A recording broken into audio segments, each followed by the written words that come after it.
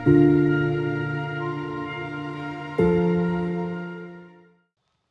you guys ever seen one of those videos floating around on social media or somewhere, YouTube, whatever, where a baby with seriously impaired vision gets his first set of glasses? Have you seen one of these tear jerkers?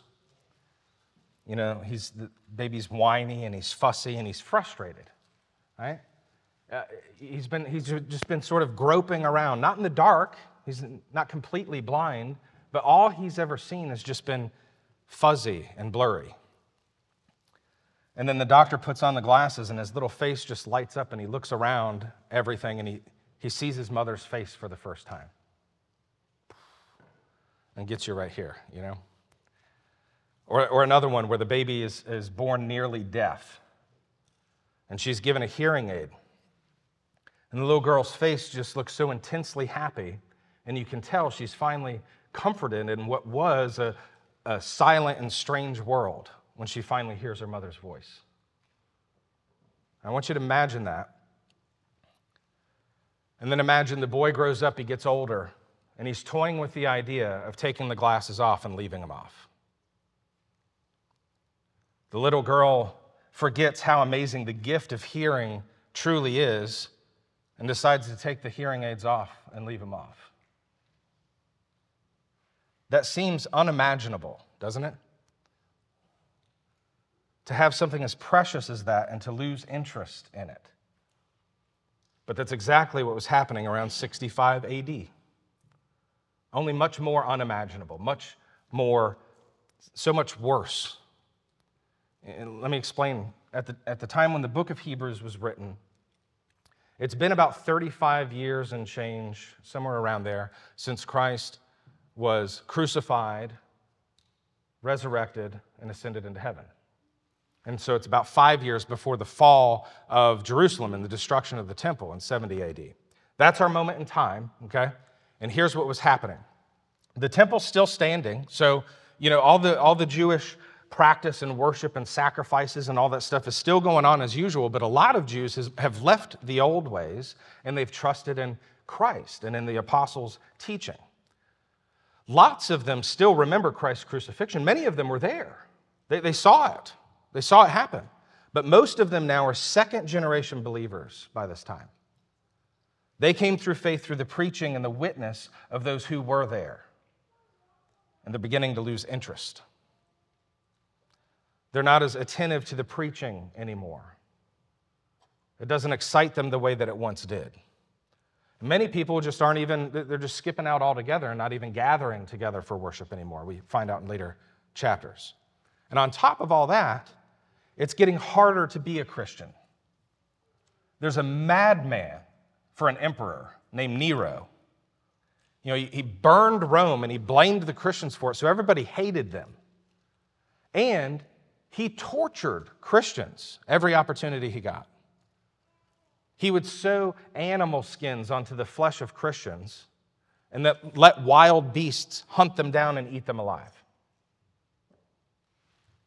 He would dip them in wax and set them on fire, burn them alive to light his garden parties.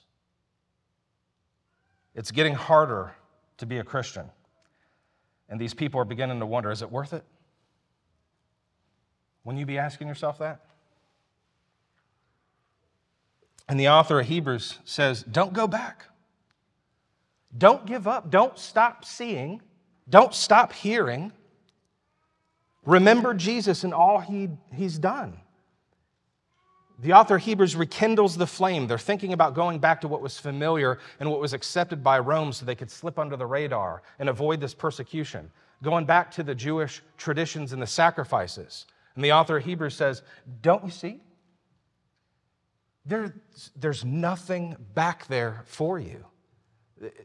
It's like an old empty warehouse that should be abandoned because there's no more work left to do. We have Jesus. All of those rites and rituals and laws and sacrifices were for a purpose, and that purpose has been fulfilled. It is finished. You're looking at the wrong things, he's telling them. Look at Jesus, and you'll see what all of that stuff back there meant and why it was important in the first place. That's what the author does. And that's the book of Hebrews. It's Christ and him crucified enlarged to show detail. All of the black and white outlines of the Old Testament explode with color in the book of Hebrews. The power and love and wonder and majesty of Jesus just keeps crashing over us like waves until we're so overwhelmed by the grace of God we can't think of ever turning our backs on him. There's nothing better in this world or in the next. As we get into this, I would just say if you sometimes get bored with the Christian life, or if you're tempted to sometimes spice things up a bit by borrowing from other ideas and other stories out there that sort of resonate with you, the book of Hebrews is for you. If you're someone who has had trouble really feeling like God is present in your life and working in your life and struggled with assurance of your salvation and really knowing that you belong to him, Hebrews is for you. Because before it can sink down in your heart and settle there, it has to capture your mind. Knowing what God says is true and where you fit into his plan of redemption and who it is that you have fighting for you. If you're someone who is high on belief but low on desire, you believe, but the spark never seems to fan into flame and to generate activity and to motivate you in your life, Hebrews is for you. Hebrews is a reminder that you already have more than you dared imagine. It's an invitation to reawake the excitement you experienced the hour you first believed. To be in awe and wonder of the Savior all over again. It's an opportunity to renew your resolve in following him, and it's a warning to those who, after being reminded of all this, still choose to walk away. To turn a deaf ear to it and to refuse to look at what's right before them. So with that, let's just read the first 4 verses and see who this Jesus is that the people in this time are getting bored with. Hebrews chapter 1, beginning at verse 1. Now hear the words of the one true and living God.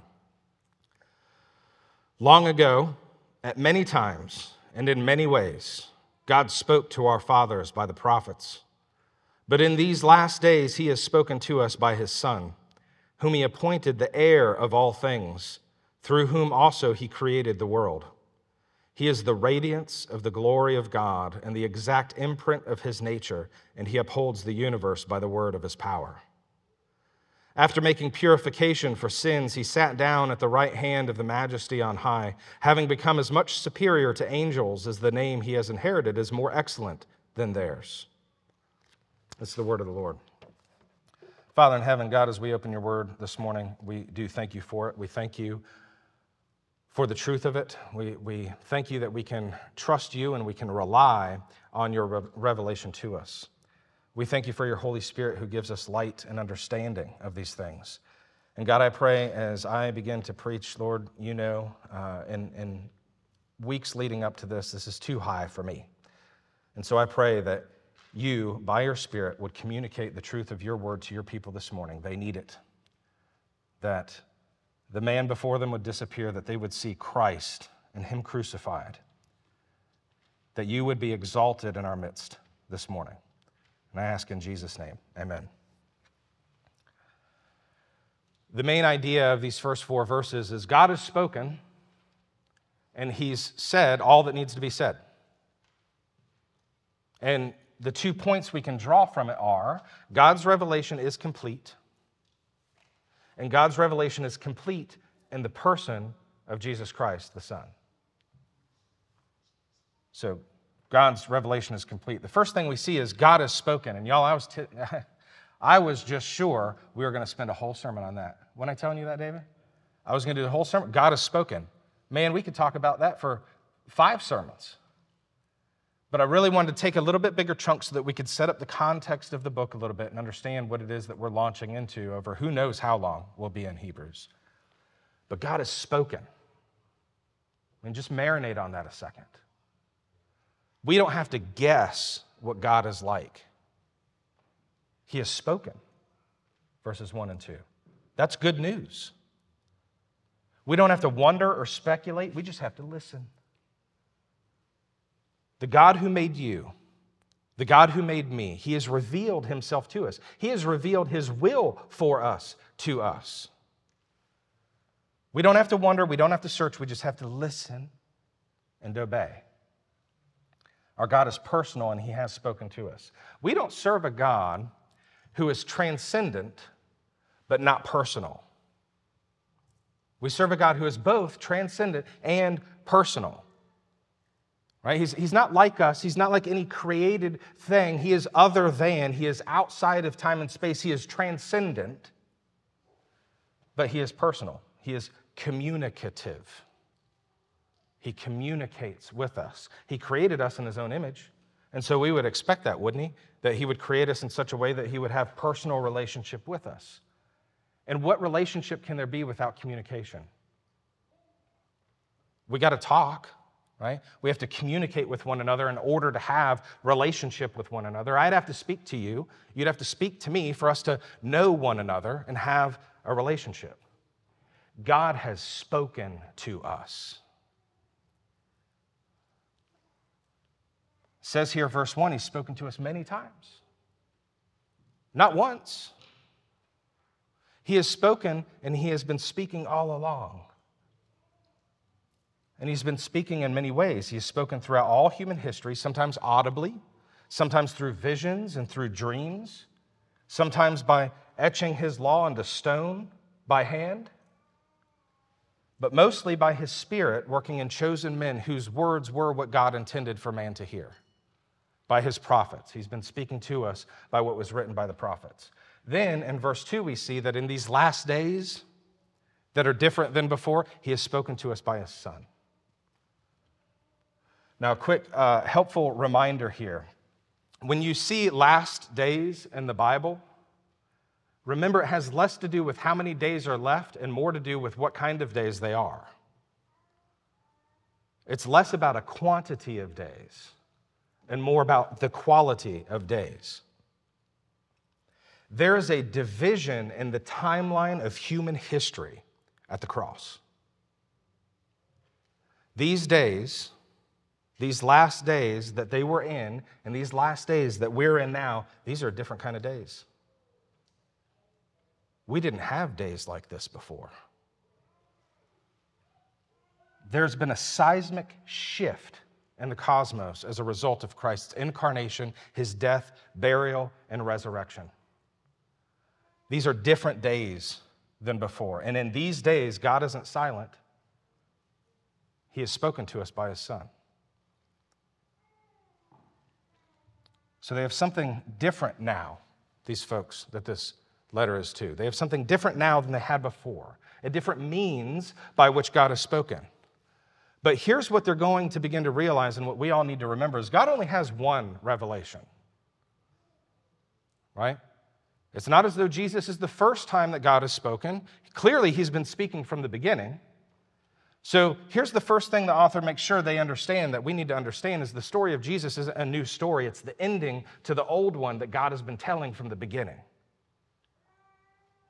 And there's no more need for prophets to come and tell you what happens next. It already came.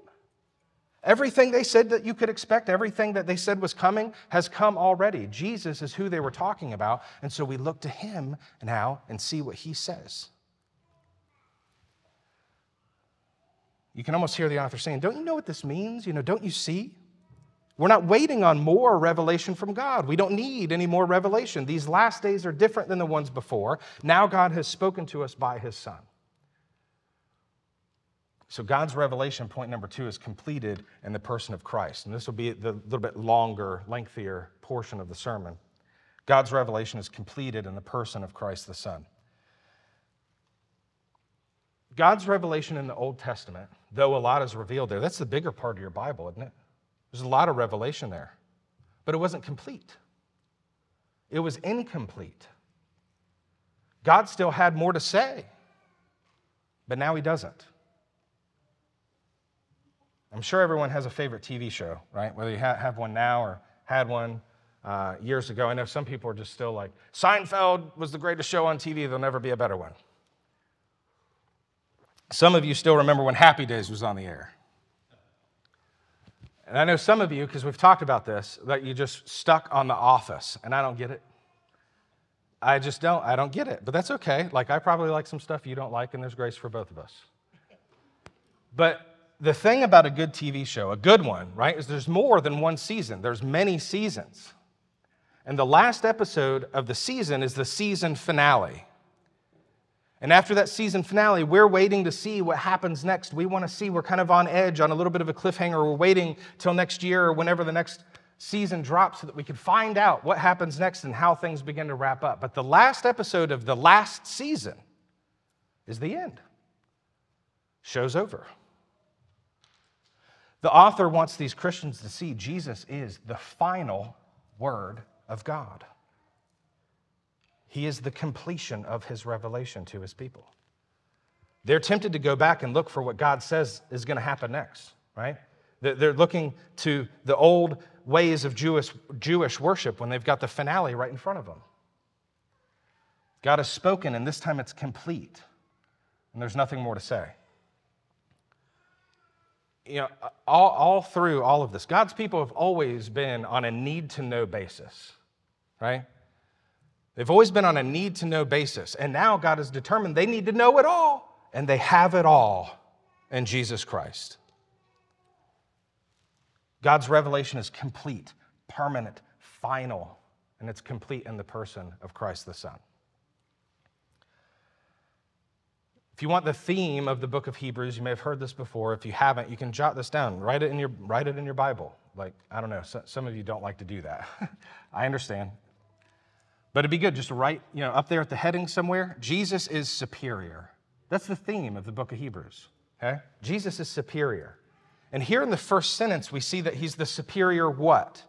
What are we talking about this morning? He is the superior revelation of God. Superior in the sense that there's no more revelation coming after it, and superior because this revelation has come through the embodiment of God himself. Christ the Son. Not by more human prophets who needed the word of God just as much as the ones they were delivering it to, but by the eternal Son who is the Word made flesh. God has spoken to us in the most wonderful way by his Son. And before he goes on to reveal more about all of this and what the Son has said, he just continues to go on about how magnificent he is in verses 2 through 4. He is incomparable. And what the author does is really quite poetic. It's very interesting, and he's impressing a point on them. He wants to convince them that God's revelation is complete in the Son.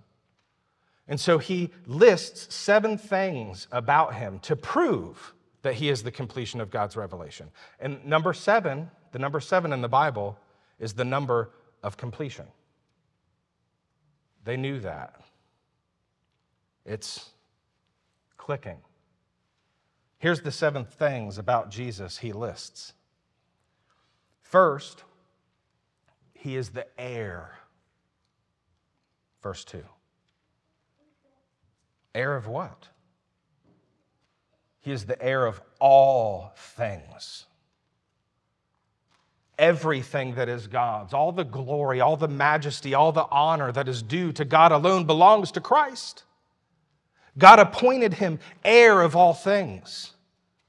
God said to him, "Ask of me, and I will give you the nations and the ends of the earth as your possession." Psalm 2.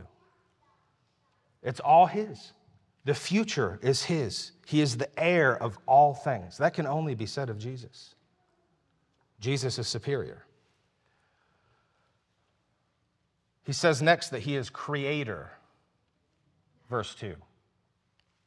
He's the heir of all things and the creator of all things. He is the beginning and the end, the Alpha and the Omega, the first and the last, the eternal Son who was with the Father in the beginning. You think about John 1, in the beginning was the Word was with God, the Word was God. That in the beginning, go all the way back in time as far as you can go without stopping. Then, that's when the Word was with God. Before time and space. In Genesis 1:1, in the beginning, God created. That was Jesus. By him, all things were created, Colossians 1:16. In heaven and on earth, visible and invisible, whether thrones or dominions or rulers or authorities, all things were created through him and for him. And he is before all things, and in him all things hold together. That's who we're talking about here. This is who is the last word. This is through whom God has spoken in these last days that are different than all the ones before.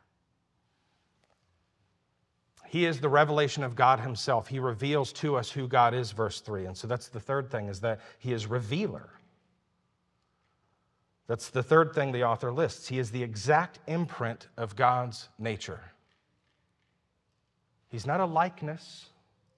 He's not like analogous to God, but God himself. He is the radiance of the glory of God, it says, and the exact imprint of his nature. What's the closest you think they thought you could get to God? Moses, maybe? Right? Moses saw God, but he only saw his back parts. Remember that? God told him, no one can see my face and live. That's what God told Moses. Jesus says, whoever has seen me has seen the Father.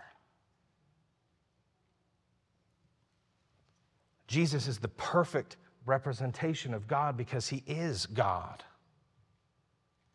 This is unfathomable, right? Because God is invisible. He's unknowable, but he has made himself visible and made himself knowable in the person of Jesus Christ. And you can't know God any other way. Jesus says, I am the way and the truth and the life. No one comes to the Father but through me. So why would you leave? Why would you look for him somewhere else? Where do you expect to find him? That's what the author of Hebrews is getting across to them. You know, where are you going to go? Moses? You're going to go back to Moses? Moses longed to have what you already do. He could only give you whatever he had, and you already have more than he did. The next thing he says is Jesus is sustainer. Verse 3. What keeps us on this ball we call Earth, spinning around in space 1,000 miles per hour? All the smart people say, well, gravity. But that doesn't amaze you? What sustains life on this planet? People say the sun, right? It's fueled by star power. The sun. Plants soak up starlight and water and breathe in what we exhale, and we inhale what they exhale. Pretty neat. And who keeps us just close enough to that star that all of that is made possible here, and just far enough away from it so that we don't all burn up and die?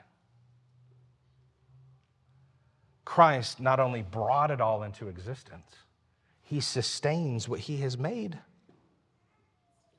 He is the word that spoke it into existence, and in him all things hold together. He upholds the universe by the word of his power, it says there at the end of verse 3. He's the sustainer. Next on the list, and let's not leave this one off, he is redeemer. Verse 3. He made purification for sins, because that's what we required. We require purification for our sins. He went to the cross and endured not only the physical torture of all of that, but he drank the cup of God's wrath to the dregs for those he came to save. You think about that for a second. We hear that kind of thing and sometimes we just get numb to it. Imagine the amount of wrath stored up just for you. the amount of wrath you had coming for all of your sins before you were saved and all the sins you'll commit from now until you die. What's that add up to? We don't all have equal amounts, by the way.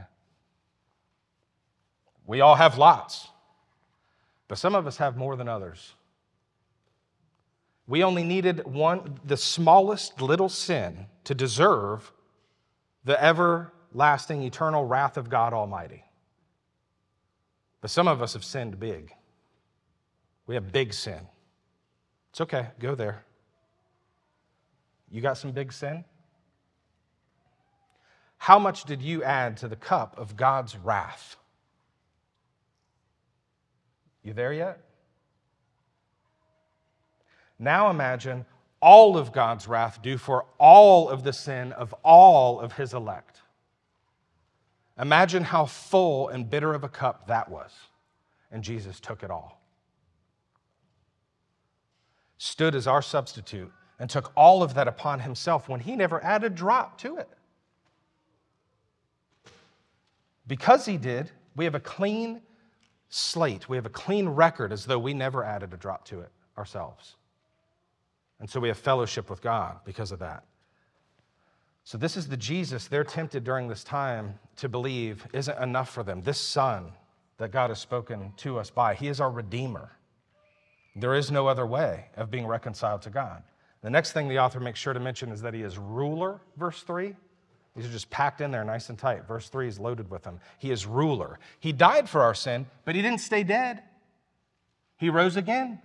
He ascended to heaven, and where he sits now, he rules and reigns with all authority in heaven and on earth. And he's seated. Don't miss that part. Just those small little things. Don't miss that part. He's seated. He sat down at the right hand of the Majesty on high. You consider Psalm 110:1, the most popular verse quoted in the New Testament. Sit at my right hand until I make your enemies your footstool.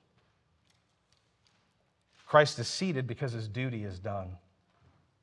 His work is finished. You think about the priests back in the Old Testament times, they never sat down. The work was never done. And then when it was done for the year or whatever, they had to do it all over again the next year. Christ is seated at the right hand of the Father. He has made a once and for all atonement for the sins of his people, and it's never to be repeated. There's no sacrifice left to be made, and he has revealed all that is to be revealed. Now he rules while all authorities and rule and power are made a footstool for his feet, and he is reconciling to himself all things, whether on earth or in heaven, making peace by the blood of his cross. That's Colossians 1 again.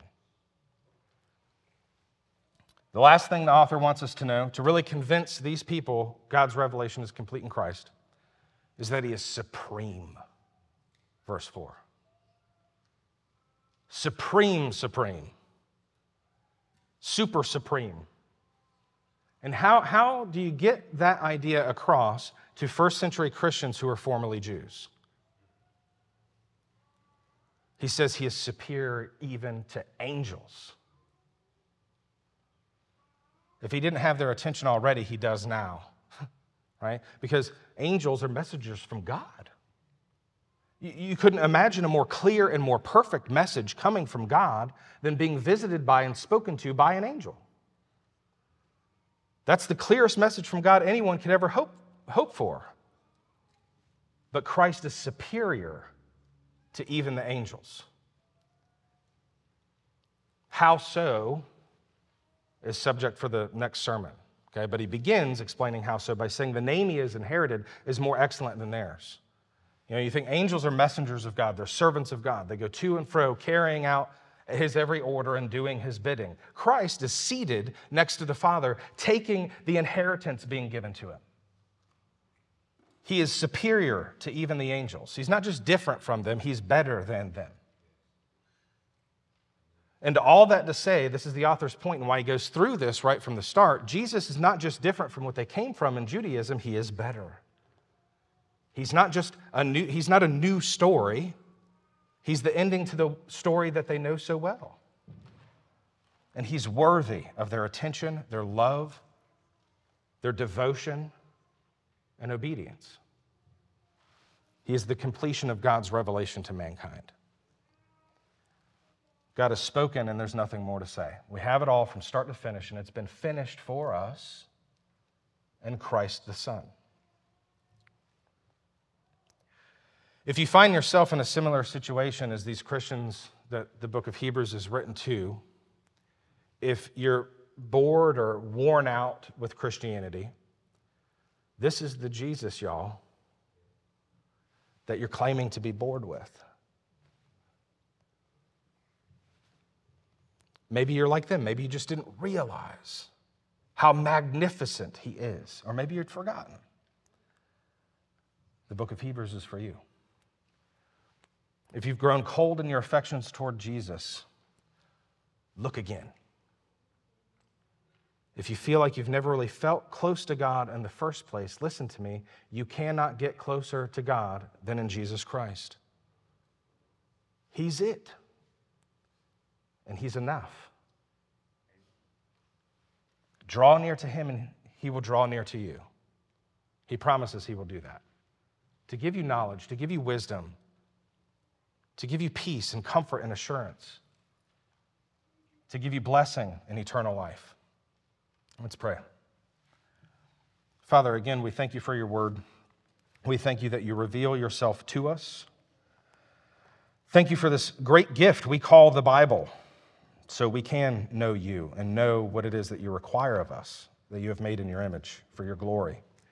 But most of all, thank you for your Son, who is the Word made flesh, that dwelt among us to complete your revelation to us and your redemption of us. It is in his name that we pray. Amen.